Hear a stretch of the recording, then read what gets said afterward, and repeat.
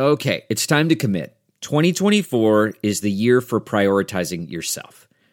Begin your new smile journey with Byte, and you could start seeing results in just 2 to 3 weeks. Just order your at-home impression kit today for only $14.95 at Byte.com. Byte clear liners are doctor-directed and delivered to your door. Treatment costs thousands less than braces, plus they offer financing options, accept eligible insurance, and you could pay with your HSA, FSA. Get 80% off your impression kit when you use code WONDERY at Byte.com. That's BYTE.com. Start your confidence journey today with Byte. Now a show that's going to give you the truth about the biggest epidemic of our times. We're all a little crazy. Welcome back to our final episode of Season 1, Episode 26 of We're All a Little Crazy. I'm your host, Eric Hewson. Theo Fleury is here with me, and we have a special guest, Brent Sopel, as well. Too bad Darren, once again, couldn't join us for our final season. I joke a little bit, but we've got a serious topic to talk about in this final episode. And it's one that, you know, the way things have played out, the way things have gone down, we were talking all a little bit before. You wish there wouldn't be the struggle. You wish there wouldn't be the pain that we've seen. But you also hope that because of the struggle and the pain, and obviously I'm talking about the Kyle Beach situation with the Chicago Blackhawks going back to 2010, the sexual abuse story that has come out. Having Theo, who is a survivor of sexual abuse in the hockey world, probably one of the most public cases of it in our planet, and then having Brent Sopel, who's a player from that 2010 team, I couldn't think of two more appropriate people to be having this discussion. So I'm going to take us through a timeline, boys, of how we got here. And I think there's so much that needs to be discussed after that timeline. And I want to say to everyone that this timeline is a combination of the investigation that was done by Jenner and Block, which is the firm that the owners of the Blackhawks hired, along with some public statements from Kyle Beach, along with some other independent investigations. And I'm piecing this timeline together on my own here. So follow along with me. You go back to 2010, and there's a case of sexual abuse happening between Brad Aldrich and Kyle Beach. Brad Aldrich being the video coordinator for the Blackhawks at the time. It was happening in the Western Conference Finals against San Jose.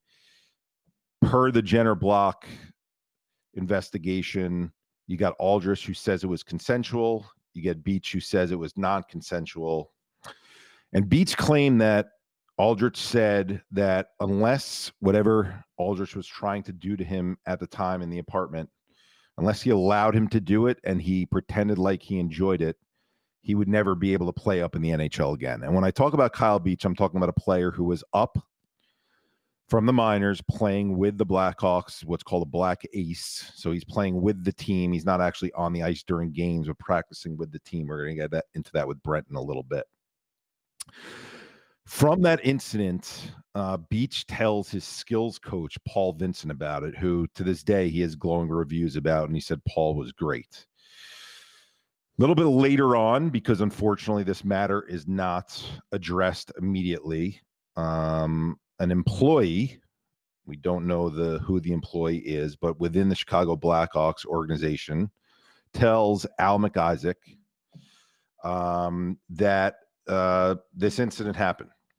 And it leads to a meeting, and the meeting involves Stan Bowman, who is the GM of the team, Cheveldayoff, who's the assistant GM, McDonough, who is the team president, Joel Quenneville, who is the head coach and the person that Aldrich reports directly into. And according to the investigation, all in the room knew what was going on. It was revealed. In the room at the time was also counselor for the team, Jim Gray. And the unfortunate thing is nothing happens after that event. There's a lot of talk in terms of why certain things were swept under the rug. prevailing wisdom there is believe that on their run towards a cup, it was better for the outcome of the team, which they ultimately did end up winning the cup in the next round, for them to keep this quiet. And unfortunately, after winning the cup, Aldrich, still with the team, has been with the team this entire time. He ends up assaulting a 22-year-old Blackhawks intern. From a timeline perspective, days after that, so this is after the cup has been won, cup's being paraded around, June 14th, McDonough, the team CEO, finally tells HR. So this is up near a month after the initial event actually happened with Beach. He tells his HR department, and the HR department meets with Kyle Beach and gives him an option of either there being an investigation into what happened or stepping down. Something we have to come back to, because was that the proper way to handle that at that time, even with the HR department? And you have Aldrich, who decides to step down. Okay, now here's where I'm filling in outside of the Jenner block. You have Beach's agent, Gurney, who in 2011, both phones and emails the head of the NHLPA, Donald Fehr, telling him that Aldrich, who's now working with the USA Hockey under-18 women's team, that they have a sexual predator who is working with them right now and that they should notify USA Hockey. And according to what we have read from Fehr's take on it, this is back with Jenner Block, that a doctor within the NHLPA, and we believe the doctor that he's referring to is Dr. Shaw, Dr. Brian Shaw, was notified of this. Fehr does not say, I notified Shaw. Fehr says a doctor was notified, in which case nothing took place. I know when we get to you, Brent, in a second, you've spoken with Kyle recently, and you, amongst other players I've spoken with, Theo's spoken with, have said that after that conversation that Beach had, that his agent had with the Players Association, he was dropped. 9 years, wasn't spoken to, wasn't offered counseling. It was made as if we need to make that incident disappear. Fall of 2012, this one's not getting as much play as it should. You have Aldrich gets hired. Now, keep in mind, he has not been called out publicly as a sexual predator at this point. There's been no investigations launched against him. He was just given the opportunity to step down from the Blackhawks. He's the director of hockey ops for Miami of Ohio, and he assaults both a student and a hockey camp intern. And Miami of Ohio actually has confirmed that. Then you have 2013, Beach is a volunteer, and he assaults in a post-game party a student in Michigan. He's sentenced to jail, and he's sentenced to register as a sex offender. Fast forward all the way, and yes, we're going this far, to June of 2021, and the Wirtz, owners of the Chicago Blackhawks, launch an investigation. Now, we should note that while that happened in June of 2021, recently word has come out now that the Blackhawks organization notified the NHL league office that there was some questions as to whether or not there was some kind of sexual abuse that had gone on in 2010. They notified them that in December of 2020, but told them it's no big deal. Not much will come from this. Now, after all this has come to light, after we've seen the interview with Kyle Beach, you have Stan Bowman, who stepped down from the Blackhawks. You've got a number of other members of that organization who stepped down. We'll get into that, Brent. Stan has also stepped down as GM of USA Hockey for the Olympics. You've got Joel Quenneville, who was asked to step down as head coach of the Florida Panthers, my former team, after an incredible start that they went out to. And I don't think wins and losses play into here. So I think that was the right decision, though I shouldn't be giving opinions in here. So Cheveldayoff still employed in his position. And I think what is interesting and is a starting point for all of us to start off with right now is I saw statements coming from Bettman, and he's making a distinction between who was a senior staff member at the time and knew and should be held accountable versus who was not a senior staff member and was beneath. And therefore, even though McDonough did not act on all the information he was given, there's only certain people being held accountable, certain people at a senior staff level that didn't do anything in that case, and others who technically are, I don't want to say skating free because court of public opinion is certainly in play here. But Theo, let's start with you just because, you've played for the Blackhawks. You've been through sexual abuse yourself. Mm-hmm. Overall take on the situation. We don't have to dive specifically into what I shared with Gary, but just overall take on the situation. Well, I think I've said this 1,000 times in the last 3 or 4 days is, this is typical reaction, typical behavior of, when somebody in a organization gets accused of, whatever you want to call it. And, the first reaction is always to deny, which the Blackhawks did. And then as soon as everybody catches wind of it, then they start to investigate and realize, oh, we got something here.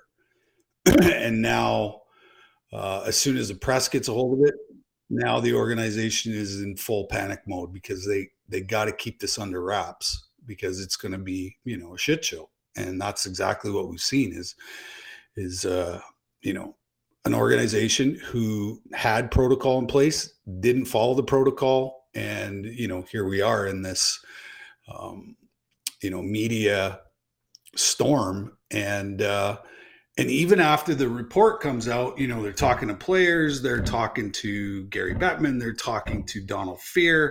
And all of a sudden the story doesn't make sense, which means that, you all knew, because I've been involved in lots of these cases before, and this is typical of how they're handled, most of the time. And it's really unfortunate. And this could have been completely done a way better way, right? Because as soon as Kyle made the accusation, filed the complaint, they should have went to the video guy and suspended him immediately pending an investigation, right? And if they can hide a sexual assault case within the organization, they can hide that they've suspended the video coach. So Theo, when you say deny, and I want you to answer this and then have Brent chime in. I would add to that being an observer of this. Now, you're an expert in this field because of what you've been through, but I would add to not just deny, I would say there's another word for it or phrase for it, which is push off. Yep. And find a way, not necessarily say it didn't happen, but to say, not mine, not my issue, or here's how we can handle it, that it can still be handled, but that it doesn't take on as much significance in the media, et cetera, as it potentially could. Yeah. And, these guys are getting ready to go to the Stanley Cup Finals. Can you imagine if, something like that, got out at that time? It would have been difficult to, to manage all of that, and stay focused. So I get the reason why they did what they did, human nature. Unfortunately, you don't always make the best choices and the best decisions. And, we're now seeing the consequences of what happens when you don't deal with something like this immediately. And we're going to talk about what dealing with it immediately would entail, because what has been discussed so far has not been processed and what should be done moving forward. So Brent, your take, again, I know it's a very general question, but just you've spoken with Kyle, you had your own run-in with being open about what you knew when other players weren't ready to be open or willing to be open, whatever word we want to use for it. Where are you at right now? I'm in Chicago right now. Well, thank you for breaking the ice. Well, it's because it's a sad situation. We were talking before. I cried when I watched Kyle talk. Theron, you said it, the PTSD. Just you just see it written all over. You can hear it in his voice. No human being. This is bigger than hockey. This is bigger than the four major sports. This is the world. It happens in corporate America. I posted my statement about this situation on my social media, and the amount of people that I've reached up to me that said it's happened to them is astounding. So this is not just hockey. This is a world issue, and Theron, you talked about it could have been handled differently, and there were protocols in place. But really, were there protocols? Or are those protocols what we need, in society, so this doesn't happen again? Because no victim, as you should have never felt alone. Just like Kyle, and just like every other victim, should never feel alone. Should be able to come forward with, whatever. I've been very open with my drug and alcohol abuse. I've been sober for 5 years. I felt alone. I needed somewhere to go. There needs to be more compassion, so that no matter what fight you're in, Eric, is that depression, is that whatever, that we have somewhere to go to communicate what's going on. Is that abuse? Is that depression? Is that drug and alcohol? What is it? There needs to be, across the board, not hockey, across the world, a better outlet and better protocols in place. Well, when you say protocols and you say process, this is what I want to dive into with the two of you, because we've spoken as friends over the last couple of days, and we haven't been able to get into this level of detail just because everyone's schedules are all over the place. But when I hear what went down, and I'm going to take it from, you have senior level staff in Bowman, in McDonough, you've got junior level staff, let's call it that. You've got players, you've got an organization, right? And then the top of that organization is McDonough. He's the CEO. And where from a policy and procedure perspective, and I don't know what it says in the Blackhawks procedure book back in 2010. All that I saw from what was, shared from the Jenner and Block investigation is that in an instance of sexual abuse, it is to be immediately reported, right? That's all I saw. It is to be immediately reported. The question is by whom, who's responsible, how many people are responsible, how many levels does this go? And I'm going to take people, because most people don't work as a player or on the hockey side of a hockey organization. So I'm going to make it an everyday situation for the rest of us who are hearing this. You work at an office, and at that office there are assistants, there are assistant managers, then managers, and there are assistant directors, and there are assistant VPs and SVPs and EVPs and CMOs, and you guys know how the ranking system goes in corporate America. What is considered senior level? Number one. Number two, does it matter what's considered senior level?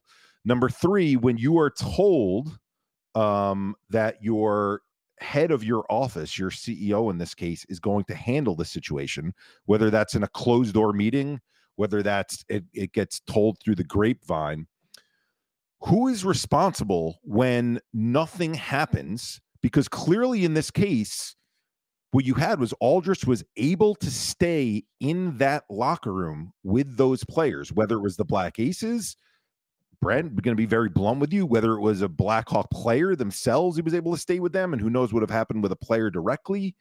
He's able to stay in that locker room for the Stanley Cup Finals and all the way through the Stanley Cup Finals, then even the parade and all the other celebrations that go along with that, until McDonough finally brings it up to HR. And I think from a policy perspective, I mean, take us, maybe Brent, for you, take us the inside of it. Like, why is there this breakdown? And you don't know the answer, but let's guess to it. Why is this breakdown of when the CEO doesn't fulfill their responsibilities of reporting? Who is responsible? Is it everyone who knows? And should everyone who knows be responsible for calling it out at that point? Yeah. We talked about this happened in the Western Conference Final. John McDonough put winning over everything, because Theron talked about if you removed him from the locker room, there was going to be questions. Now, do you keep it quiet enough so the media doesn't find out? Now, you've got an opportunity to win something that the Blackhawks at that point in time hadn't won in 49 years. And that was his only focus on that. So, I mean, when you're told, again, it's not the CEO for me, it's a father. He's a father. When the father says to you, I'm a father, I'm a grandfather, it's going to get handled and taken care of, you believe it. Because this isn't something that you sweep up the rug, like it's the Christmas tree with all the thorns are underneath and you sweep them. No, this is a life. But money and winning was put ahead of a life. And so I think that's coming to light right now. And I guess, Theo, maybe your situation happened to you when you were 16 years old, when you were a teenager. It happened to you, not in the guise of an NHL locker room. When you see the rest of the staff in there and what you know about sexual abuse generally, you could name names if you want. You could just talk about positions and levels if you want, Theo. But Brent called him a father. The father figure, he said, you expect the father figure to take care of it. He didn't take care of it. Mm-hmm. So who is responsible for taking care of it at that point? Like, I don't know that I know the answer. So I don't want anyone hearing this thinking that I'm feeding you guys lines, and we haven't discussed what the right line is. Mm-hmm. I just see Gary's statement and I see senior level staff versus Cheveldayoff as an example, not senior level staff at that point, right. Assistant GM. Right. And I don't understand where the line of delineation comes, right. where you say, yeah, go ahead, Theo. So honesty is always the best policy. Okay. And through this whole ordeal that's happened this week, nobody has stepped forward and said, you know what? We fucked up here. We fucked up. And there's lots of mitigating factors as to why we did it, but we did it. Okay. And we sincerely apologize. I think Kyle, I believe you, has not come out of anybody in the organization, which is probably the three greatest words you can say to a survivor is, I believe you. That hasn't happened. And so here we are, podcasts and, Brent, I've seen you do thousands of interviews. I've done thousands of interviews because here we are. And ultimately, we are never going to stop this type of behavior. Okay. Because I work in the prison system. I've worked in the prison system for 8 years in Canada, and I work with pedophiles in the prison system. Not to say that Aldridge is a pedophile, but he's a form of that word. Okay. Whatever you want to call it, sexual predator, manipulator, whatever it is. And you know what the pedophiles tell me in jail? They say, don't ever let me out of this cell. And I'm like, really? Why? They said, even though I know that what I'm doing is wrong, the urge is greater than my own common sense, and I cannot control it. Okay? So this is what we're dealing with. And 98% of pedophiles who get out of prison reoffend. Okay? And it sounds to me, because there's more than one, that we have a serial predator, that's been out there for a long time doing these kind of things. And by the time a sexual predator, a pedophile, a pedophile, whatever you want to call it, by the time they get caught, on average, they have 125 victims by the time they get caught, right? So,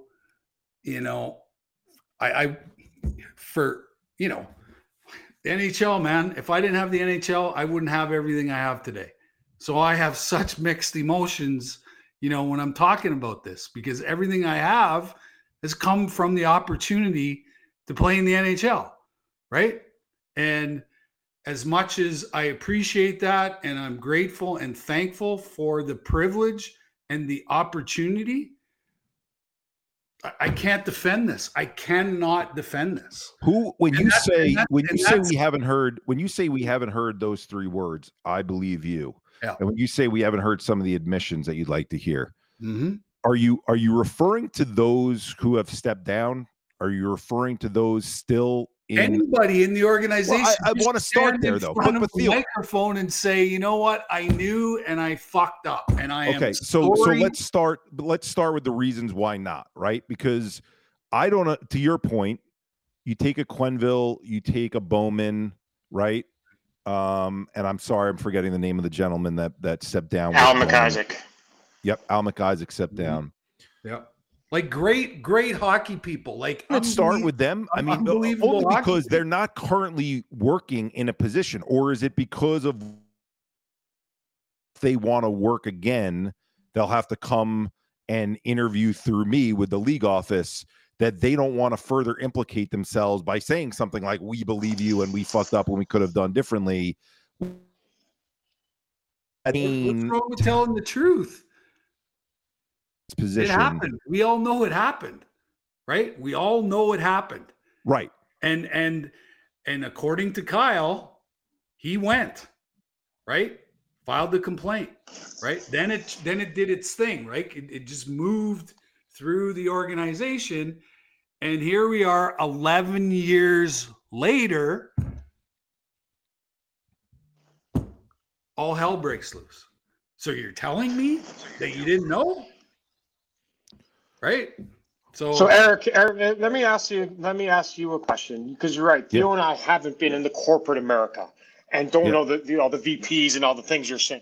So what is normal protocol in corporate America? Because we were talking about protocols and what's right. So what is appropriate protocol in a corporate America? Because I don't know, because I haven't been in, to inform me so that we can elaborate on this.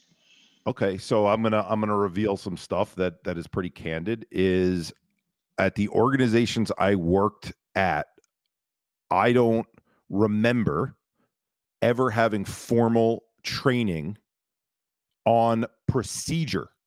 I know we had formal training on what constitutes, right, inappropriate behavior and what constitutes things like sexual abuse, but not what to do from a reporting perspective. And that's where I think from a policy and procedure perspective right now, we have a long way to go and an opportunity to make something positive out of something that's so awful right now.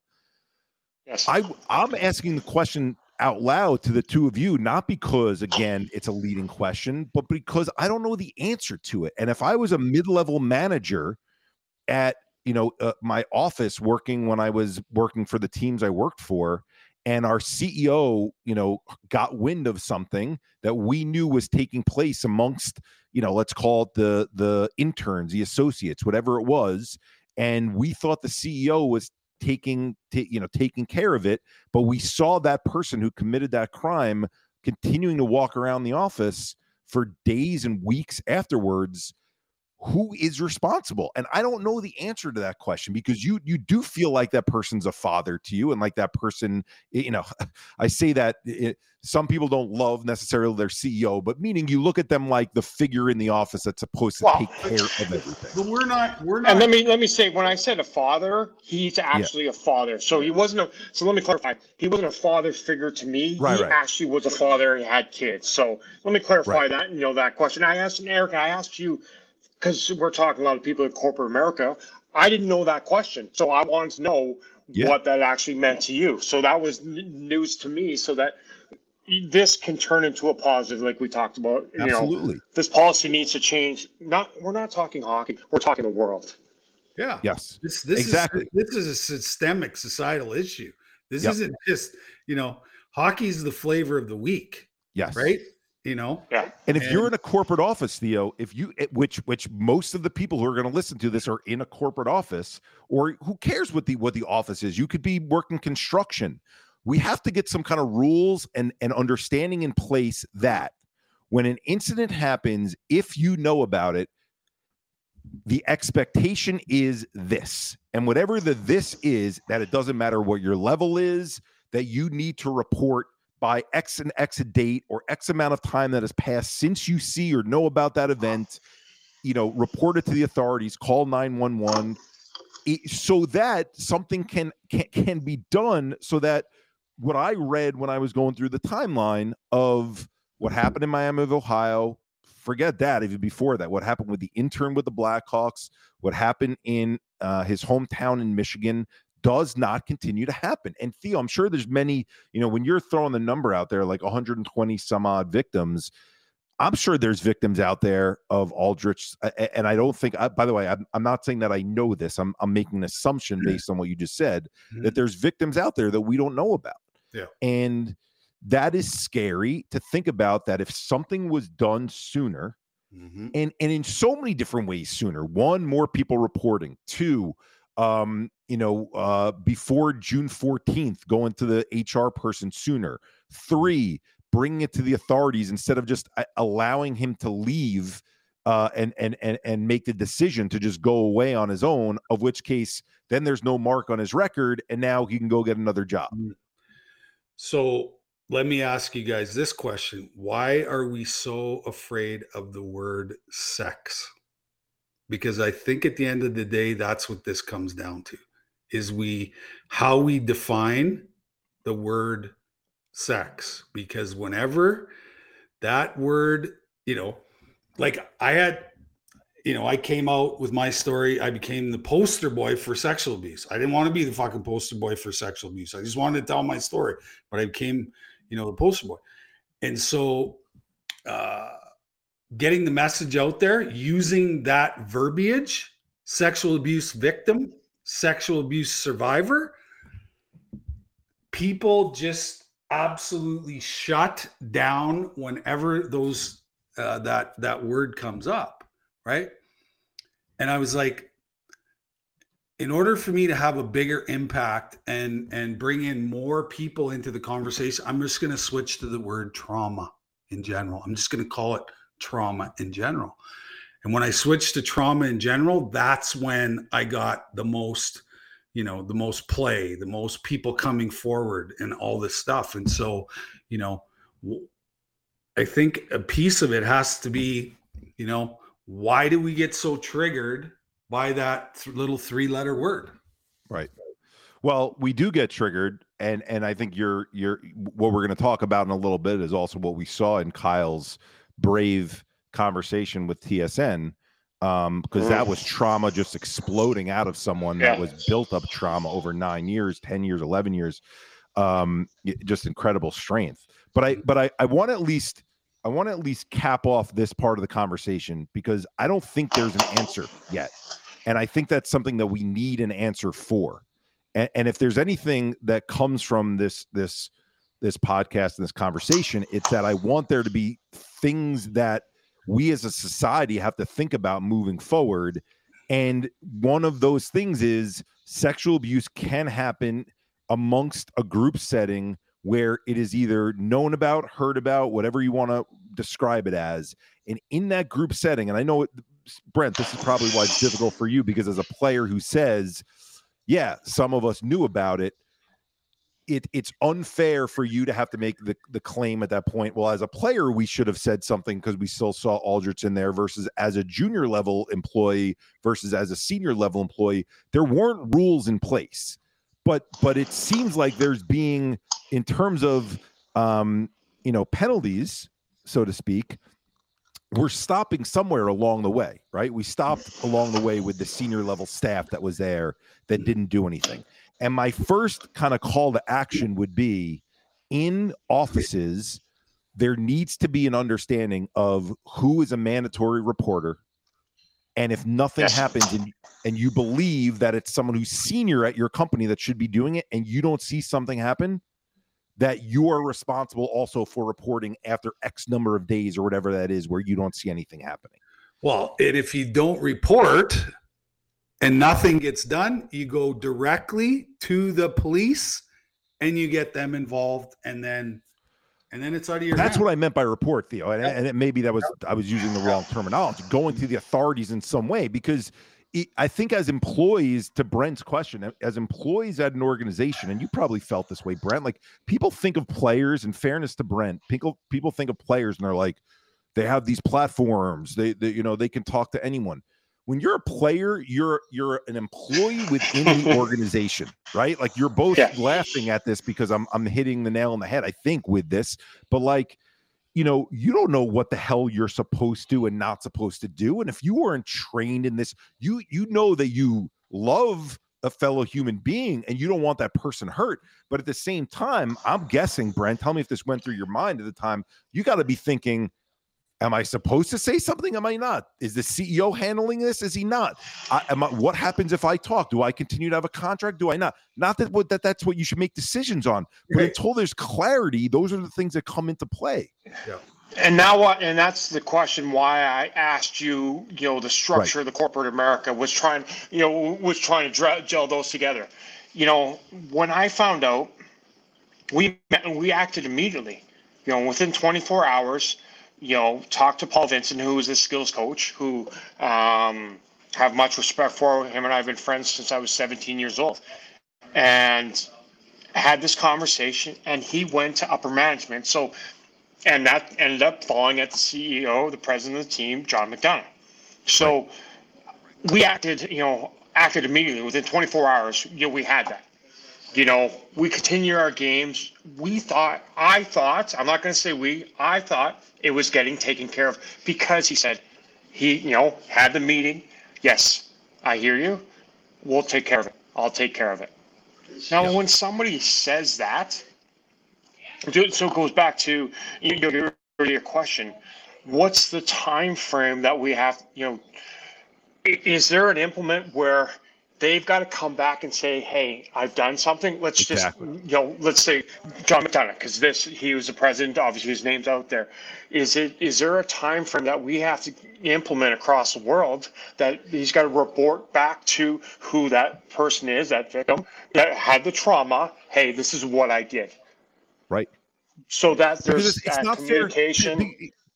On the one hand, I want employees to be responsible, and on the other, because they're not seeing anything happen. But on the other hand, Brent, it sounds like what's coming from your side of things is, even though you saw Aldrich around the facility and still with the team, you're thinking whatever it being handled is being done, and you don't know what that entails or doesn't entail, right? Like, are there video cameras following around Aldrich so that nothing happens? But And I'm not saying that would be the right decision either, right? But like, what constitutes it being handled? To Theo's point, should someone who is around other employees that is now being implicated or these allegations are being made against them, should they be removed from the situation until there's further investigation? At which point, if they're not removed and other employees see that, even though you initially did bring it up, should there be something in place where after X number of days, you still see that employee around the other employees? It's now our obligation to speak up. And in fairness to you, Brent, you didn't know what those policies were. My guess is no player knew what those policies were. I, to this day, don't know, after trying to find it out and look it up, what those policies were with the Blackhawks. That's what we need there to be concrete laws around and concrete policy around, and we don't have that right now. It sounds like for you, and that's why I asked that question in corporate America. Is there actually concrete things in corporate America? I don't know. I haven't lived there. That's why I'm asking these questions. Right, I don't know the answer. And my thoughts are on, if you knew and you didn't do anything, it's almost like you assaulted the person yourself. That's how I see it, right? Yes. And there really is no punishment for the people that knew and didn't do anything. There's no law, around that piece of it. And I think if we change the law where if I find out that you knew and you didn't do nothing, guess what? You're going to the same place that the guy who did it, So right, and Theo, that just needs to be clearly laid out as the problem, because in Brent's case, in fairness to Cheveldayoff and in fairness to players, they have no idea. I'm assuming they have no idea at that point. And let's be honest, sexual abuse still not being talked about enough right now. You just brought up why that 3-letter word already people shy away from. Certainly back in 2010, not being talked about enough. Yeah. And so you're in that situation. You don't like what you're saying is someone should be as responsible as the person who did it. Well, if they're being told the father figure in the office, not to belabor that point, Brett, but the father figure in that office is taking care of it. At what point, when you don't see anything happen, are you now responsible also, regardless of what your level is, if you know that you're not bringing it to the authority? That has to be set out in the protocol for sure. Yes. But, here's the thing. Kyle brought this to the attention of the Blackhawks. And it's 11 years later. And guess where Kyle Beach is playing hockey right now? This guy's a 10th overall pick, a 50-goal scorer in the Western Hockey League, and he's playing in the 3rd league in Germany. Do you think guys want to friggin' come and talk about this stuff? Because I guarantee you that part of Kyle coming forward is we are going to bury this guy and shut him up. Well, they did. Yeah. He was 11th overall and never played a game.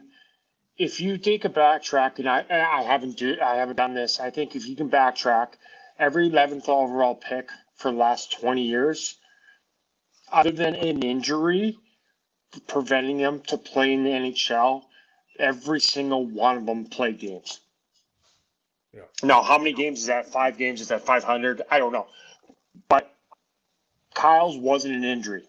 So I would bet my bottom dollar on that you wouldn't find one guy, not one, for the last 20 years that didn't play.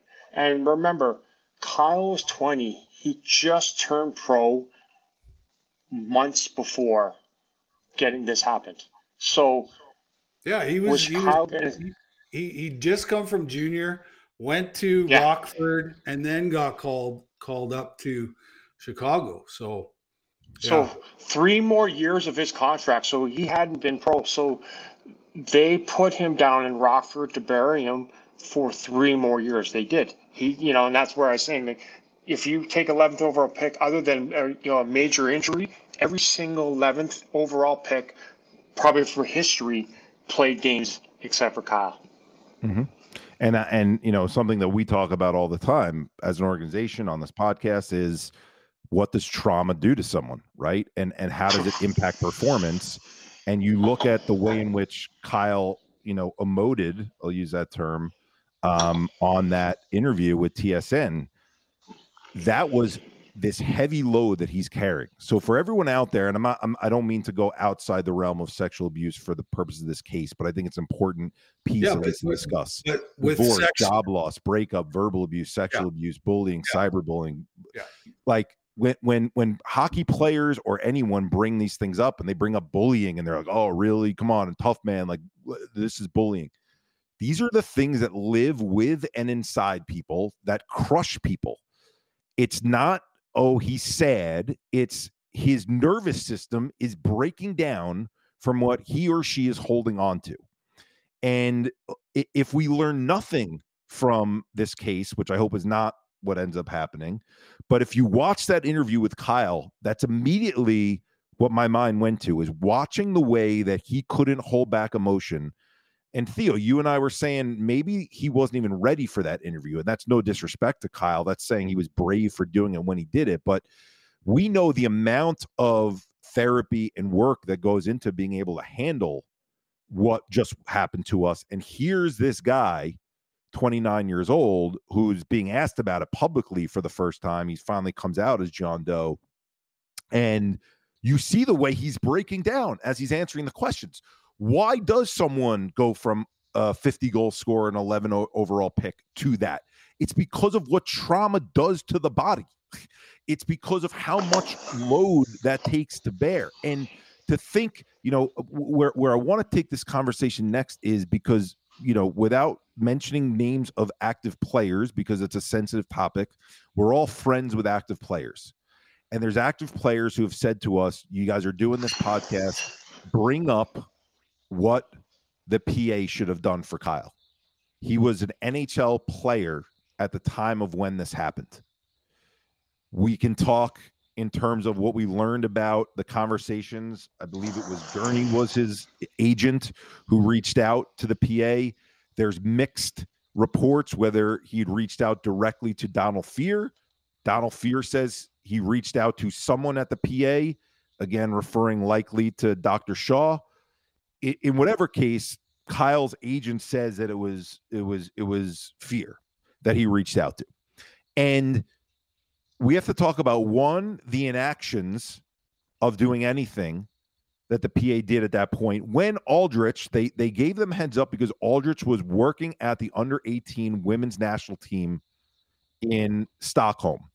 They did nothing to tell USA Hockey. That's number one. So they didn't stop a predator from continuing on. Number two, when we talk about the effect on Kyle long-term, the fact that they weren't in this guy's corner saying, I believe you, I have your back, you have a union for a reason, let us help you get help, let us help you get therapy, let us help you go through this so you can be the best Kyle you can be, let alone hockey player you can be. And what Kyle says is 2 calls and he was dropped. No one was reaching out to him at that point anymore. No affiliation with the NHLPA at that point. How does that make both of you as former players feel? Put yourself in the shoes of Kyle in that situation. What's going through your mind as it pertains to how the PA handled this? Well, I'm just going to talk from my own experience with the substance abuse and behavioral program. Is when I started going off the rails. One of the counselors for representing the NHL and the NHLPA came and saw me, talked to me about the program, talked about getting me in the program. We're hearing rumors, we're hearing all kinds of stuff. And so I sign up for the program. Okay. And then I start doing some therapy stuff. I get a counselor and therapist. I start going to therapy and counseling, and, they're trying to take away all my coping mechanisms, which is not a good idea, because I don't have any tools, I got 0 tools,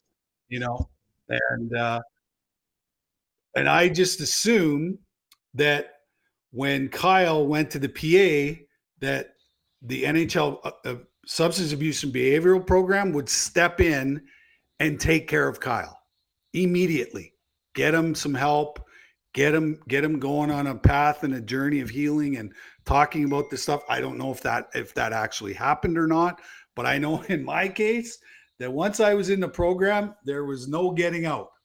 Once you're in, you're in. You know what I mean? So I'm surprised that Kyle wasn't, sort of put into this, this program. And the program works because I'm sober 16 years, and everything I did in the program, I picked up little tools along the way that I have in my toolbox today that I used to stay sober. So the program works, and yeah, so. But Theo, in fairness to Kyle, because we're representing all sides here.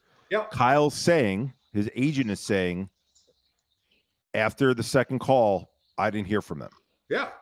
So that blows my mind, because as a member of the NHL Players Association, if I need help, I call them and they are there. Like they're there like the next day. So what makes this case different? Why do you believe he didn't get help? Is it because of what we just spoke about? Possibly, I think that's one of the first times I've ever heard in the history of the National Hockey League that we have a sexual assault allegation. Yeah, we hear about it in junior. We heard about it in kids sports, but at that level, that's never happened. Right. So So like I said, I think everybody just panicked and wanted it to, go away as quickly as possible. And like I said, here we are because, there were several balls dropped in this process. And I really believe it was because everybody panicked. And it was I don't think the NHL ever thought in their wildest dreams that they would have to be dealing with a sexual allegation from a current player who's playing, who's a part of the team.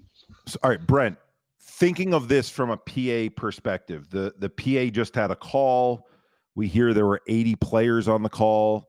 We hear that Fear is recommending an independent investigation into this on the PA side of things, the same way there was a investigation by the Wirtz into the Blackhawks organization.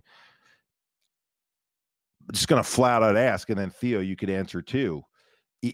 Is an investigation warranted here, given that it sounds like nothing happened? It sounds like Kyle had to basically sit in this for 9 years by himself without any help. What are we investigating? Well, first off, Theo, proud of you. 16 years. That's incredible. So I'm proud of you. So, Thanks, I know what that feat is. It's just, fucking proud of you. So I want to address that first and foremost. And is there an investigation warranted? I'll say yes, because we need to get to the bottom of it. There was a ball drop somewhere. Now, what was that ball? I don't need to say, he said, I need to know what happened and where did that ball drop? It's just the same thing as we need to know, for the Blackhawks. We all failed Kyle. As players, as management, everybody in the NHL failed him.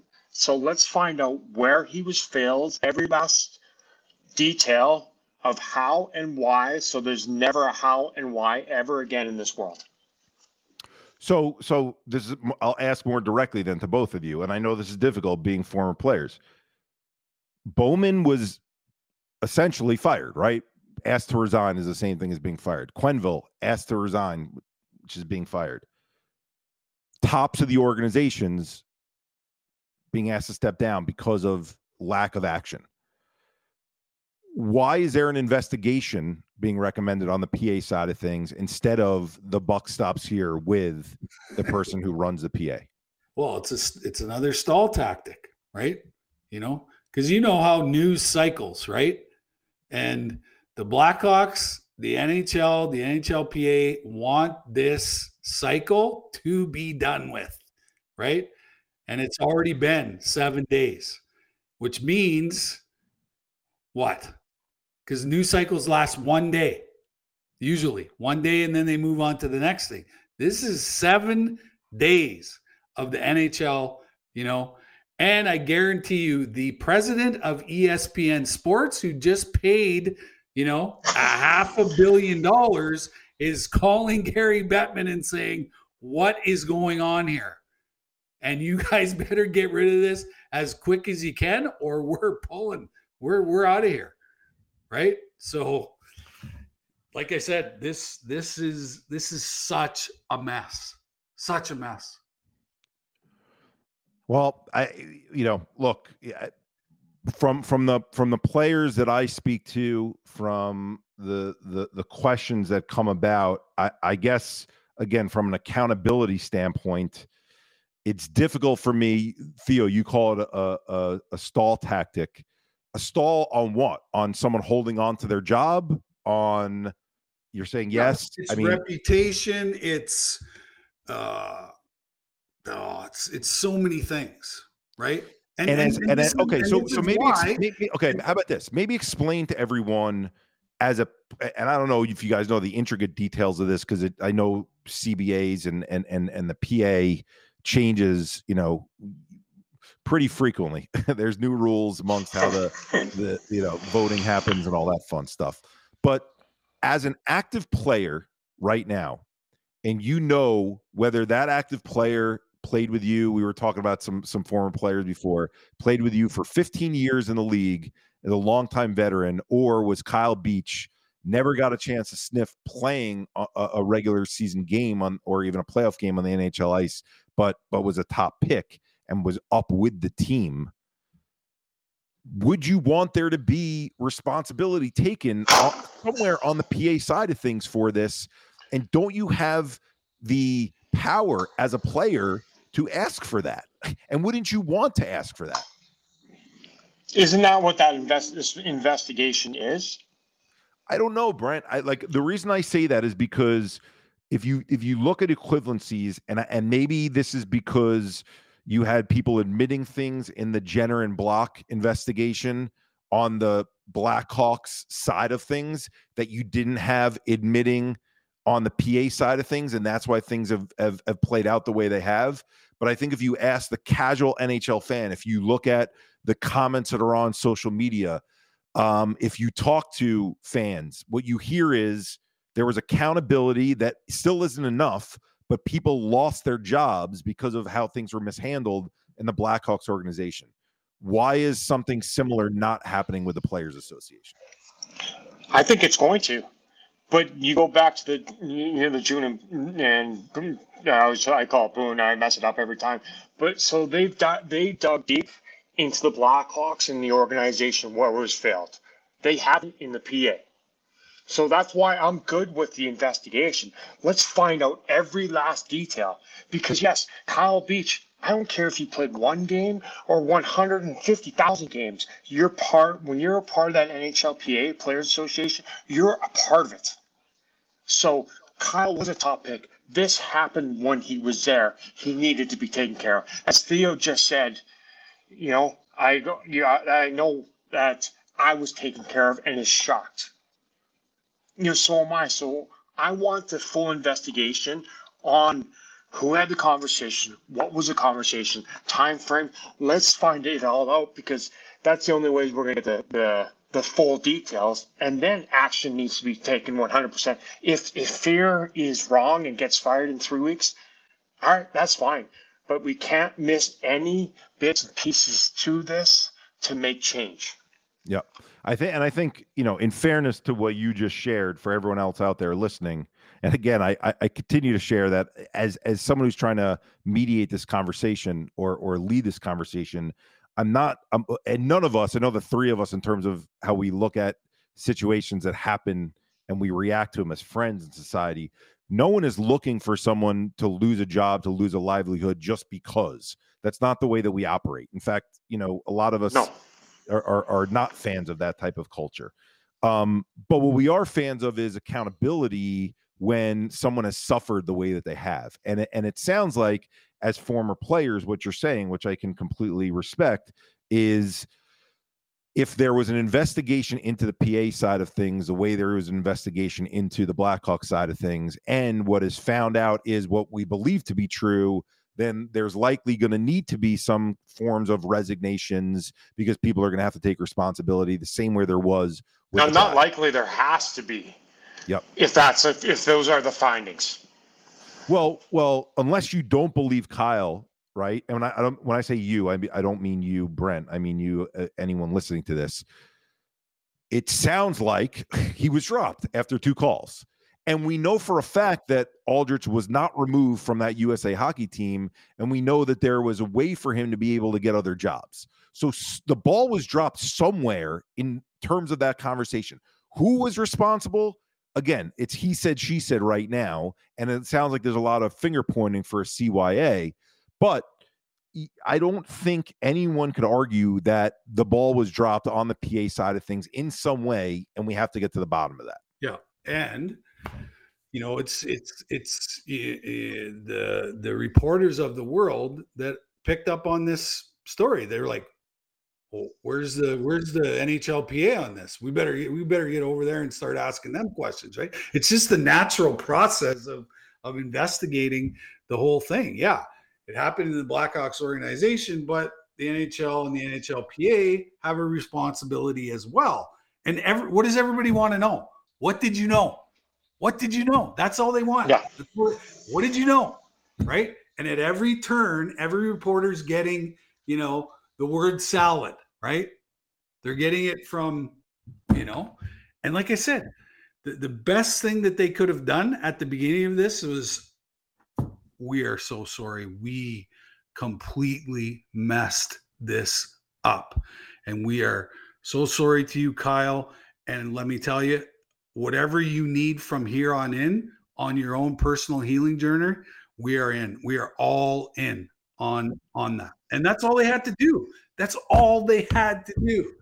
What I in paraphrasing and consolidating everything that we've shared in the last hour, I think, when we took a long time to get there, and the first piece of this is, when it comes to organizations, whether you're a Blackhawks organization, which is a business office, whether you're any other corporate entity, corporate office in general, doesn't have to be a corporate office, there needs to be understanding for what process needs to be followed with respect to mandatory reportings.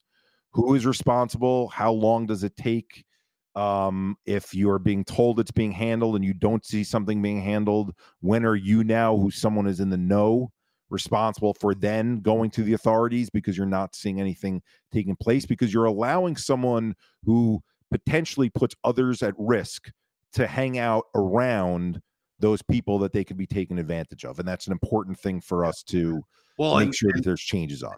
Yeah. And I'm thinking out loud, and this just came to my head right now, but Eric, we have probably the biggest lineup of athletes on the planet. And, maybe we need to add an arm onto our organization. Mm-hmm. We advocate for victims and survivors. So as soon as we catch wind of the story, we have protocol in place where we go in and deal with the person who was injured, right?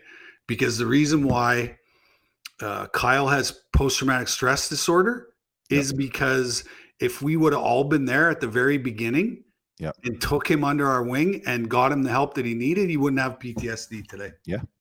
I mean, to you, it's a great suggestion. Even just on this podcast alone, people that we have relationships with have been open about sexual abuse situations that they've been in. Reggie Walker in the NFL, Amani McGee-Stafford in the WNBA.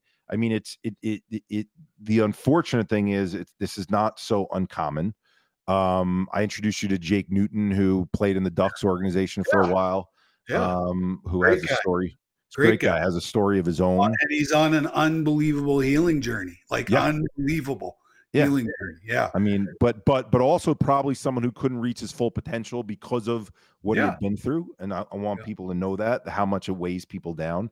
So we've got that aspect of it. We've got the aspect of it that publicly we need the people responsible. Again, I'm not just talking about the Blackhawks situation. I'm talking about in all situations to be able to say, I believe you and I'm sorry. And this is how we drop the ball. We need the people who, again, drop the ball or are responsible even before they drop the ball to be offering things like therapy, things like support, to be there for those who are victims and not to sweep things under the rug. And none of what I just shared happened in this situation. None of it. And to Theo's point, that's why we're here 7 days later and this is still being talked about. And you've got a 29-year-old who's playing in the third division in Germany. And that, but probably more important, and I think Kyle would say this as well, you have these victims from Miami of Ohio. You have these victims in Michigan. You have the intern from the Blackhawks and whoever else. And we need to have better process if we want this cycle to ever possibly end. We need to advocate, we need expectations, and we need to put this in place. So I can't thank you guys enough. I think that can I just say one thing, Eric? Is I've been in the sexual abuse, rape, category for a long time, and it is like a living rape, or it's like a living murder, because when somebody violates you like that, like you lose a piece of your soul, you lose a piece of your spirit, and I'm telling you, I'm 16 years into sobriety, and I'm telling you, it's still there, right? It's still there. And I have to fight every single day, mental illness. Some days my addiction kicks in and all that stuff. And it's a direct result of experiencing that kind of trauma. Unfortunately, Kyle has a long road ahead of him. Well, you brought up an important point that we didn't discuss, and I'll end on this, because you share this with me all the time when it comes to sexual abuse. Is you have a lot of naysayers who say, "Well, Kyle's 6 foot something, 200 and something. How the hell did he allow?" Don't even go there. Video. When you use a power dynamic like that, and you hear what Kyle said is, "You're never going to make it to the NHL." And Theo, I'm sure you heard similar words from Graham. And you could be David and Goliath, right? And David can take advantage because there's a power dynamic difference there. And for anyone to think that there's the physical difference makes up for it, it does not. The mind is a powerful thing. Power is a powerful thing, not to be redundant. But so much came from this. I know that there's going to be players that hear this that are going to thank you for speaking up the way that you did. So I want to thank you. And what I hope comes from this is change. And I hope what comes from this is more conversation. And I think you're both brave for sharing the way that you have. I think you're both brave for being open in a situation that's considered sensitive. And on behalf of everyone, really want to thank you too. And we are going to close it for this final episode of season 1 of We're All a Little Crazy, brought to you by the hashtag Same Here Global Mental Health Movement. And we will look forward to seeing you in 2022 as we start off with a new season. Thanks. You just heard We're All a Little Crazy, brought to you by the hashtag Same Here Global Mental Health Movement and the Hockey Podcast Network.